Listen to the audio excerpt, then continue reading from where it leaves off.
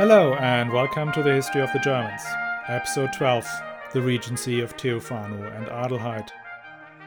Just a bit of housekeeping first. You may have noticed that this episode did not hit your inbox on the customary Thursday. That's basically because I've just left my job and had to do quite a bit of admin to bed everything down. It is quite remarkable how much time one can waste with these things, or how much time putting together this podcast actually consumes. In any event, the next episode will come on a Thursday, albeit that will be Thursday the 15th of April, as Easter and the easing of lockdown means we can spend some more time with friends and family. And I'm sorry to deprive you of podcast listening pleasure over the holidays, but let's take your earphones out for a while and talk to your children, your parents, your grandparents, your aunts, your uncles, your cousins twice removed, your friends, your acquaintances, your work colleagues, your gym buddies, your baristas. Oh, don't we miss it all. Back to the show.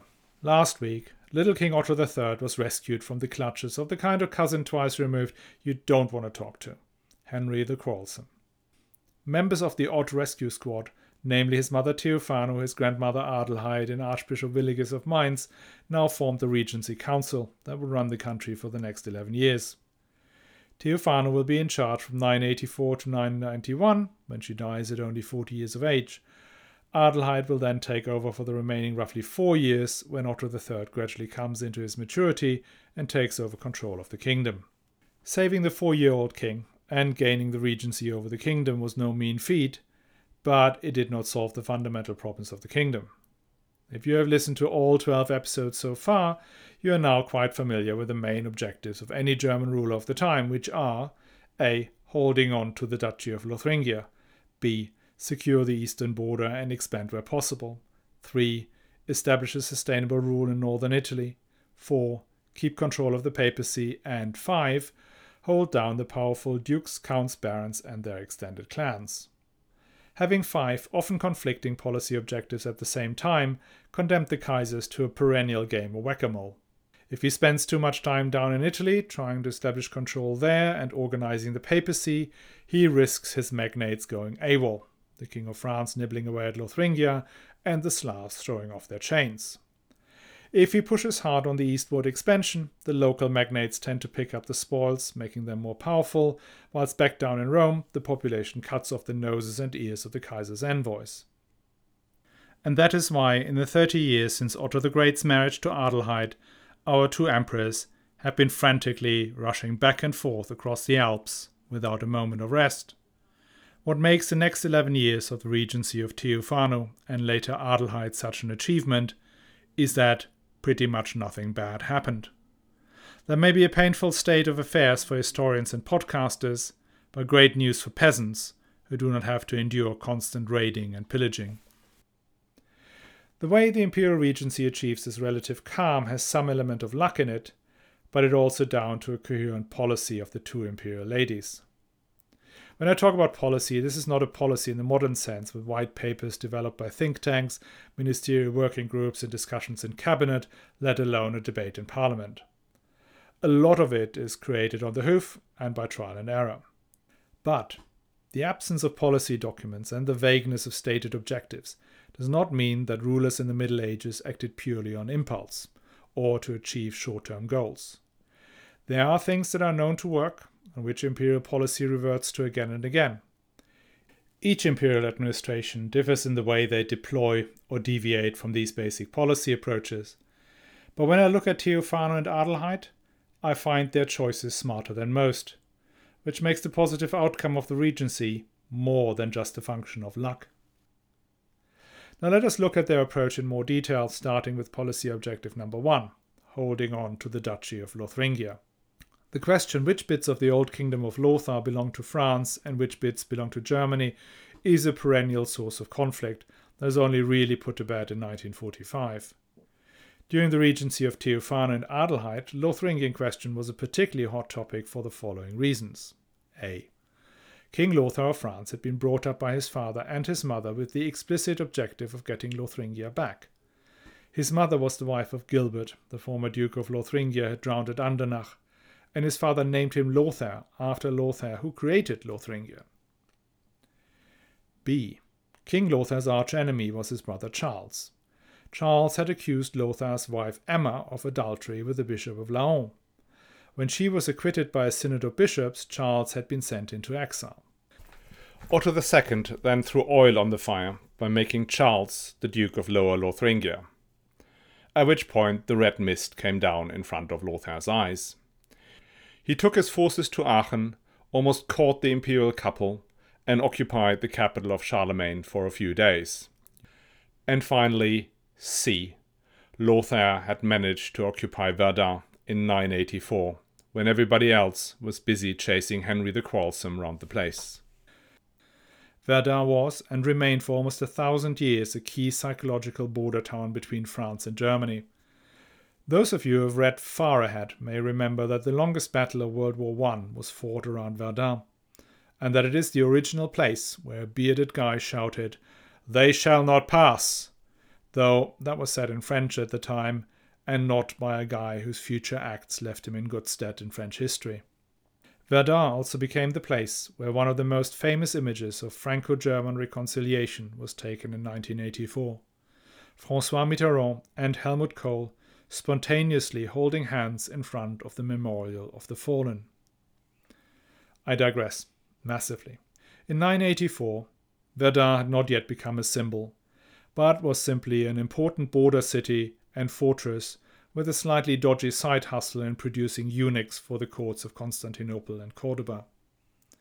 But nevertheless, Theophano and the Regency Council needed to get it back.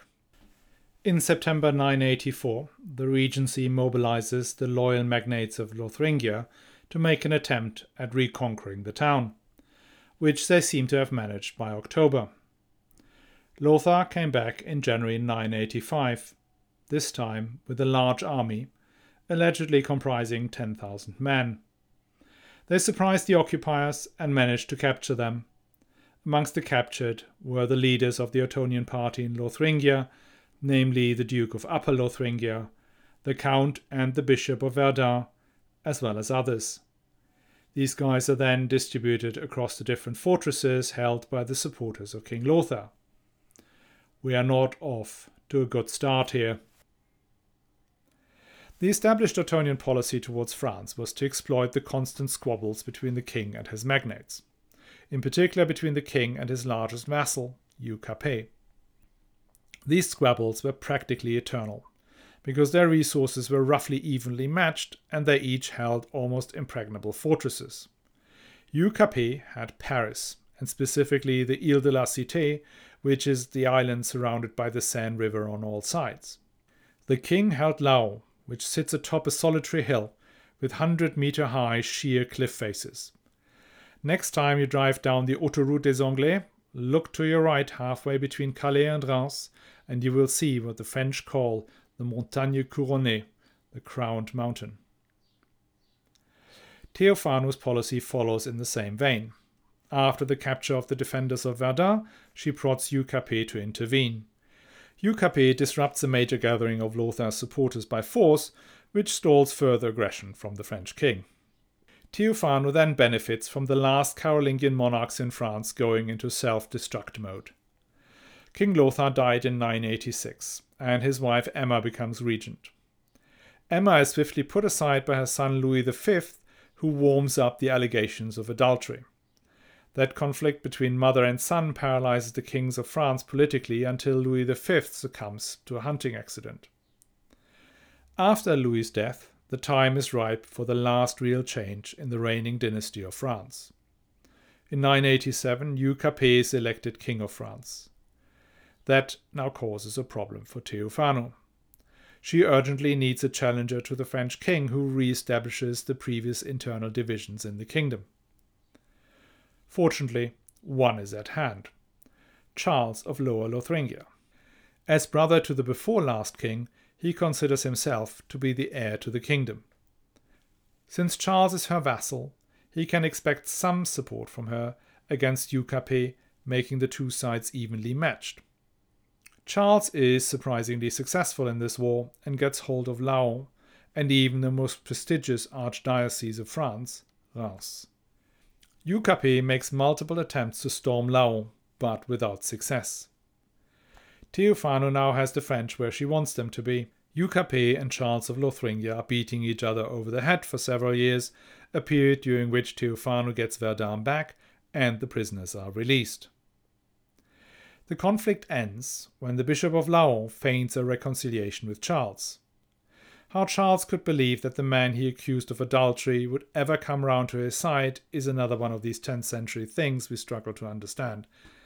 Anyway, the bishop clearly had not found a great affection for Charles and led Hugh Capet's troops into the otherwise impregnable fortress of Laon, where Charles is captured. Charles dies a year later in prison. As a consequence, by 991, Hugh Capet now controls both his own land and the Carolingian crown lands, making him a more powerful French king than his predecessor. Since Theophano had died in 991, this becomes Adelheid's problem. The fact that the French king is now stronger than before is offset by the fact that the Capetans are less obsessed with Lothringia compared to the Carolingians. All Adelheid can do is keeping a level of unhelpful interference in a fierce dispute over who is the legitimate Archbishop of Reims. Hugh Capet dies in 995 and his son Robert II takes over. Under Robert II, French policy changes focus towards increasing the domestic holdings of the Capet family at the expense of their powerful magnates, the Dukes of Normandy, the Dukes of Aquitaine and Burgundy, the Counts of Flanders and Provence, and anyone else who was either weak or had a daughter with a sizable dowry.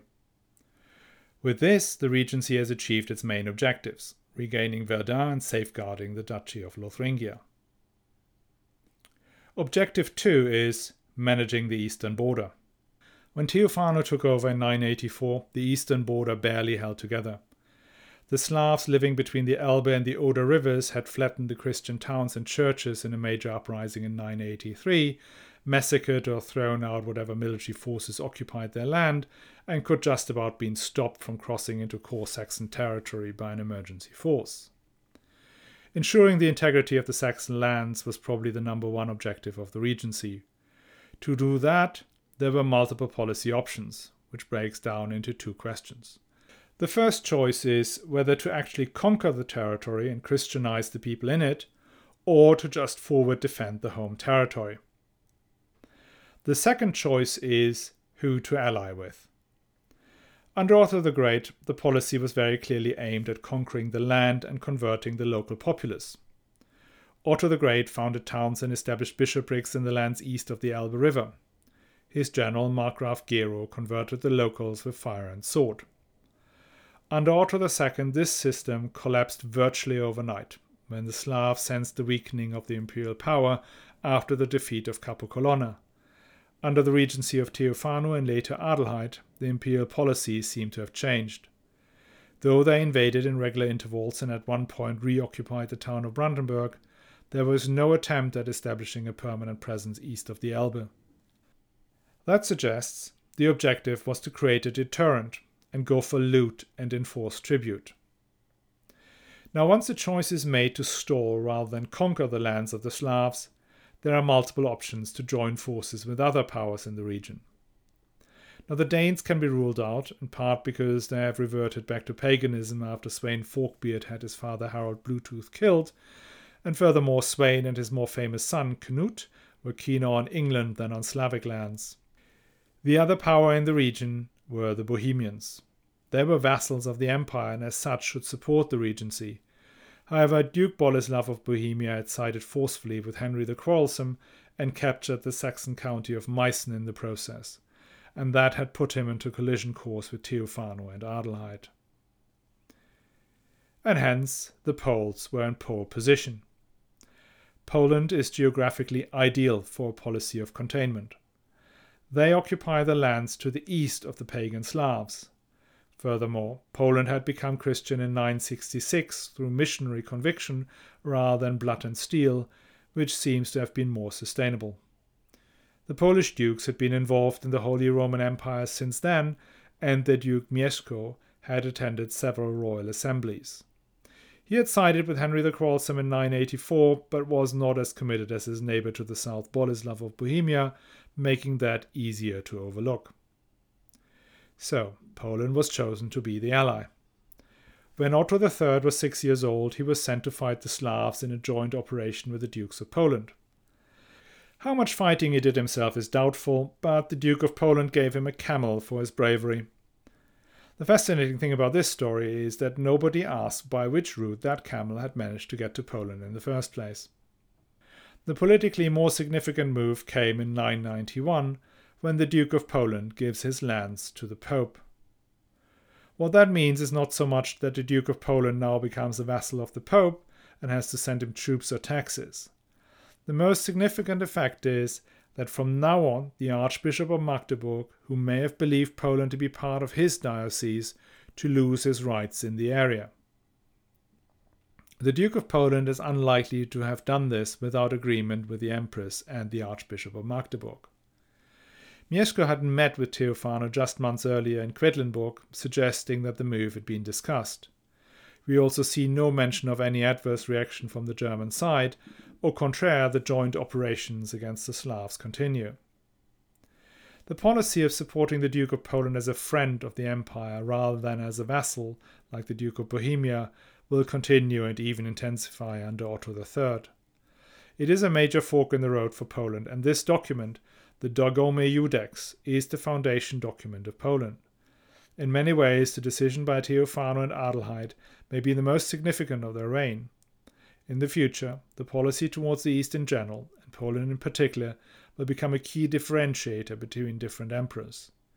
But whichever policy they pursued, Poland is never integrated into the Roman Empire, whilst Bohemia is. The next major policy objective is number 3, keeping control of northern Italy.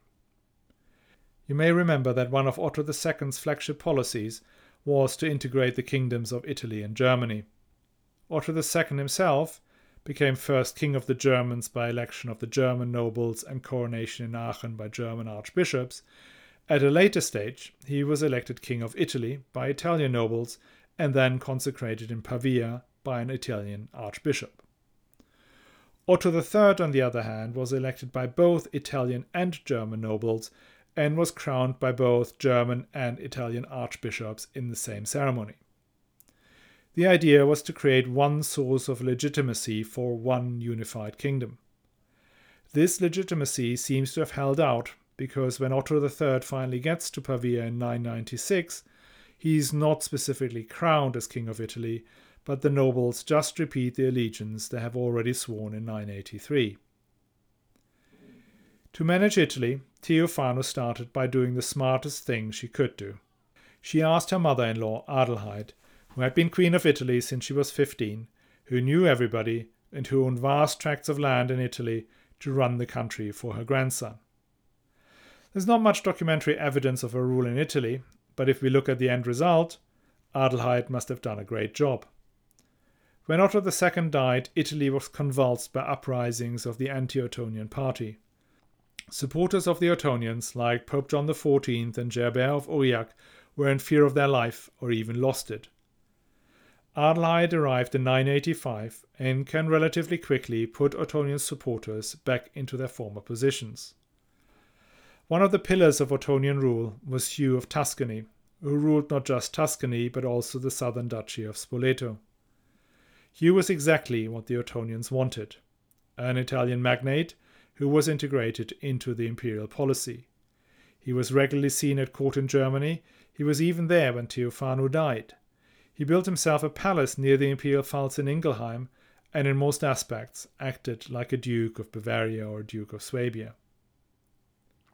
Theophano stayed out of Adelheid's way at least until 988, when she makes one of her Greek advisors, Johannes Philagothos, Archbishop of Piacenza and Chancellor of the Kingdom of Italy. In 989 she decides to travel to Italy and further on to Rome. This is the one moment where the two empresses have a serious policy disagreement. So far they seem to have been able to stay out of each other's way without major clashes. In Italy that may have been more problematic. Johannes Philagothos was not very popular and his judgments were considered harsh. Adelheid may have tried to mellow things down whilst she was in Pavia, but when Theophano travelled through Pavia, Adelheid made sure she was out of town, leaving Philagothos free rein. Adelheid's first act after she had taken over from Theophano was to sack Johannes Philagothus, who barely managed to get back to Germany alive. After that interlude, Italy held together fine, even after Adelheid returned north of the Alps to take over the regency. Which gets us to part 4, controlling the papacy. Policy towards the papacy breaks down into 2 separate components. On the one hand, there is the control of the papal states, the city of Rome, and the person of the Pope, which is what preoccupied us so far. The Pope, however, has another side to his power, which is the moral and spiritual leadership. The reason it did not matter was that there was no real moral superiority. The Pope may be the vicar of Christ by virtue of his office, but these last few popes had little, if any, personal qualities that made them suitable to lead Christendom in prayer. One of those was anti-Pope Boniface VII, who had returned from Byzantium shortly after Otto II's death and proceeded to kill his predecessor, Benedict VII, making him one of the few popes who killed not just one, but 2 popes. Boniface lasted for just 11 months, but quickly became isolated and abandoned by his Crescenti supporters. It has been assumed that he was either assassinated or may even have committed the ultimate sin of suicide. So hated was he that after his death, men cut and pierced his body with spears, then dragged it, stripped and naked, by the feet to the Campus Martius and threw the corpse on the ground before the feet of the horse of Constantine, i.e. the statue of Marcus Aurelius. The next morning, some more compassionate monks found the body parts and buried them. After that, Rome went a bit mad for about a month, as the Crescenti failed to get control over the situation. It seems they had to ultimately accept a new pope, John XV, who was a Roman but from a rival faction of the aristocracy. John XV held out for 11 years, which is pretty much a record for the times. He pursued a policy of balancing the local Crescenti and the imperial forces. John XV was hated due to his avarice and general meanness, but in moral and spiritual terms, he was a major step up from his predecessors, which may explain his longevity. Theophano travelled to Rome in 989 to pray at her husband's grave, a luxury she did not enjoy in the tumultuous days of December 983. Her presence re-established some control over the papacy, albeit not so tight to provoke a Crescenti rebellion. Some historians have suggested that Theophano's trip to Rome was aimed at a resurrection of her late husband's policy of bringing southern Italy under Ottonian rule. That is based on just one document issued in Rome relating to a monastery in the south. Quite frankly, that is fairly thin evidence. Last time I had checked, her husband took the largest army ever seen to pursue his dream. Theophano travelled just with a personal bodyguard. After Theophano's death, Adelheid did not interfere significantly in Roman affairs. When Pope John XV finally gets into hot water with the Crescenti and asks the imperial leadership for help, it is Otto III himself who musters an army to do what emperors have now been doing for a while: go to Rome, get crowned, get out. For now, all that matters is control of Rome. The moral superiority still resides with the emperor. And finally, policy number 5, keeping control of the magnates in Germany. There is nothing to report. No uprisings, no grumblings, no disobedience. Nothing. Which is probably the best rate card you can get. Henry the Quarrelsome seems to have been a regular presence at court, supporting the new regime. When he died a few years later in 995, he is supposed to have told his son, also called Henry, that he should never oppose his king and lord, something he had regretted ever doing. Interestingly, apart from Henry of Bavaria, we hear very little about the other dukes. That might be down to the fact that monasteries are better at retaining documents and most chroniclers are churchmen. But it is still noticeable that when we hear of great assemblies, most of the named attendants are bishops, whilst under Otto the Great, the emphasis was on the temporal rulers. This is also the time when we first hear that a whole county is given to a bishop, making him a real prince-bishop. The lack of documentation on the duchies is so severe that we're not exactly sure who was Duke of Carinthia at certain points in time, and Carinthia is one of only 6 duchies. The imperial church system is clearly expanding at a rapid pace during the Regency. What further accelerates the trend is the growing importance of the Reform monasteries. Reform monasteries came about because discipline in monasteries had become lax, as it did ever so often. The most important Reform monastery in the period was Cluny. Cluny was founded in 910 in Burgundy.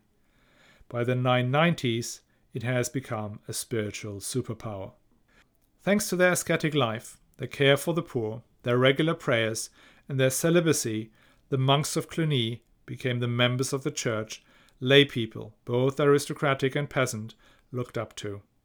And furthermore, Cluny had the privilege to found daughter monasteries that reported back to Cluny. So by the end of the 12th century, there were nearly 1,000 of these daughter monasteries that were tied to the abbot of Cluny.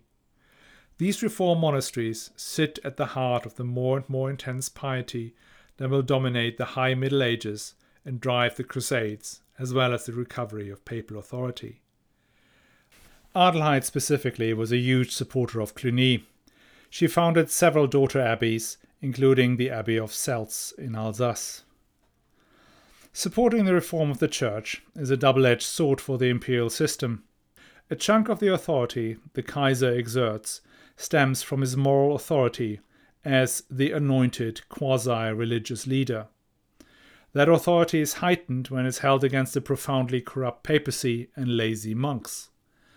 As the church implements reforms and grows its moral authority, the moral authority of the Kaiser diminishes, at least in relative terms. And that results in some sort of religious arms race, where the temporal rulers try to outpace their abbots and bishops and even the Pope in displays of extreme devotion. You will get what I mean when we get to Otto III in the next episode. The last but no means least significant act of the Regency in domestic politics was an economic one. I already mentioned that the Ottonians benefited from a combination of improving climate and loosening of the rules of servitude. That created a surplus of agricultural products, which in turn drove the creation of markets and trade. What turbocharged these trends was the increase in the production of small silver pennies, the Adelheid and Otto penny. Adelheid increased the production of silver in the mines near Goslar, and that increased availability of coin must have hugely facilitated the exchange of day-to-day goods. Her coins were minted for another 100 years and are the most commonly found coins of the 10th and early 11th century. Theophano died in Nimwegen in 991, when Otto III was just 11 years old. She is buried in St. Pantaleon in Cologne, one of the few churches from that period that are still standing. If you go to Cologne, don't waste your time staring at the western facade of the dome, which is a pastiche from the 19th century. Go around 3 blocks and look at St. Pantaleon, whose facade is largely unchanged since 980 AD, and take a look at Theophano's modest grave. Her biography remains one of the most astounding of the 10th century. Born and brought up at the sophisticated Byzantine imperial court, then sent to the Ottonian court with a 50-50 chance of being buried in a monastery or being married to the heir of the throne. Finally, ruling the empire together with her husband for 10 years, and then taking sole control as guardian for her son for another successful 7 years. Theophano has forever animated German imagination, and views have shifted back and forth between genius politician and hapless puppet of the main courtiers. I personally do not think she was a genius, but that she had a lot of common sense and charm. She chose to continue policies that had proven to work, and changed those that had not. That is more than one can say about many of her successors up to the present day. When Theophano died, the situation could have easily gone out of hand again, but luckily Otto's grandmother Adelheid stepped up to the guardianship. You remember that Adelheid kept a low profile these last few years, but had remained close to the court and her grandson, so that the transition went comparatively smoothly. Adelheid's effective rule lasted just 3 years, as Otto III was considered of age around 14. When Otto III was declared of age at the Royal Assembly in Solingen in 994, Adelheid gradually retired from high politics. The official end of her guardianship came with the coronation of Otto III in Rome in 996. She then enters a monastery in Seltz in Alsace, which she had founded in 991. She died on December 16, 999, at the age of 68. Adelheid was one of the most remarkable female figures in early medieval history, of which there are a lot more than one would think. She had been incarcerated and probably tortured by Berengar, but managed to escape and rose to become empress. For nearly 40 years she played a decisive role in shaping one of the key axes of medieval German politics, the link between Italy and Germany. She brings the Italian crown into the Ottonian family and, through her contacts and relationships, makes it possible for the regime to endure. Whether the orientation towards Italy has been a good or a bad thing for the development of Germany is an endless debate, but that it was hugely important, nobody can deny. Her significance to the Abbey of Cluny and his reform program was such that Abbot Odilo of Cluny, who we'll meet again soon, wrote her autobiography shortly after her death. He paints her as a saintly figure who triumphs over adversity because of her faith and good deeds. In 1047, she was canonized by Pope Urban II, and her grave in Seltz became a place of pilgrimage.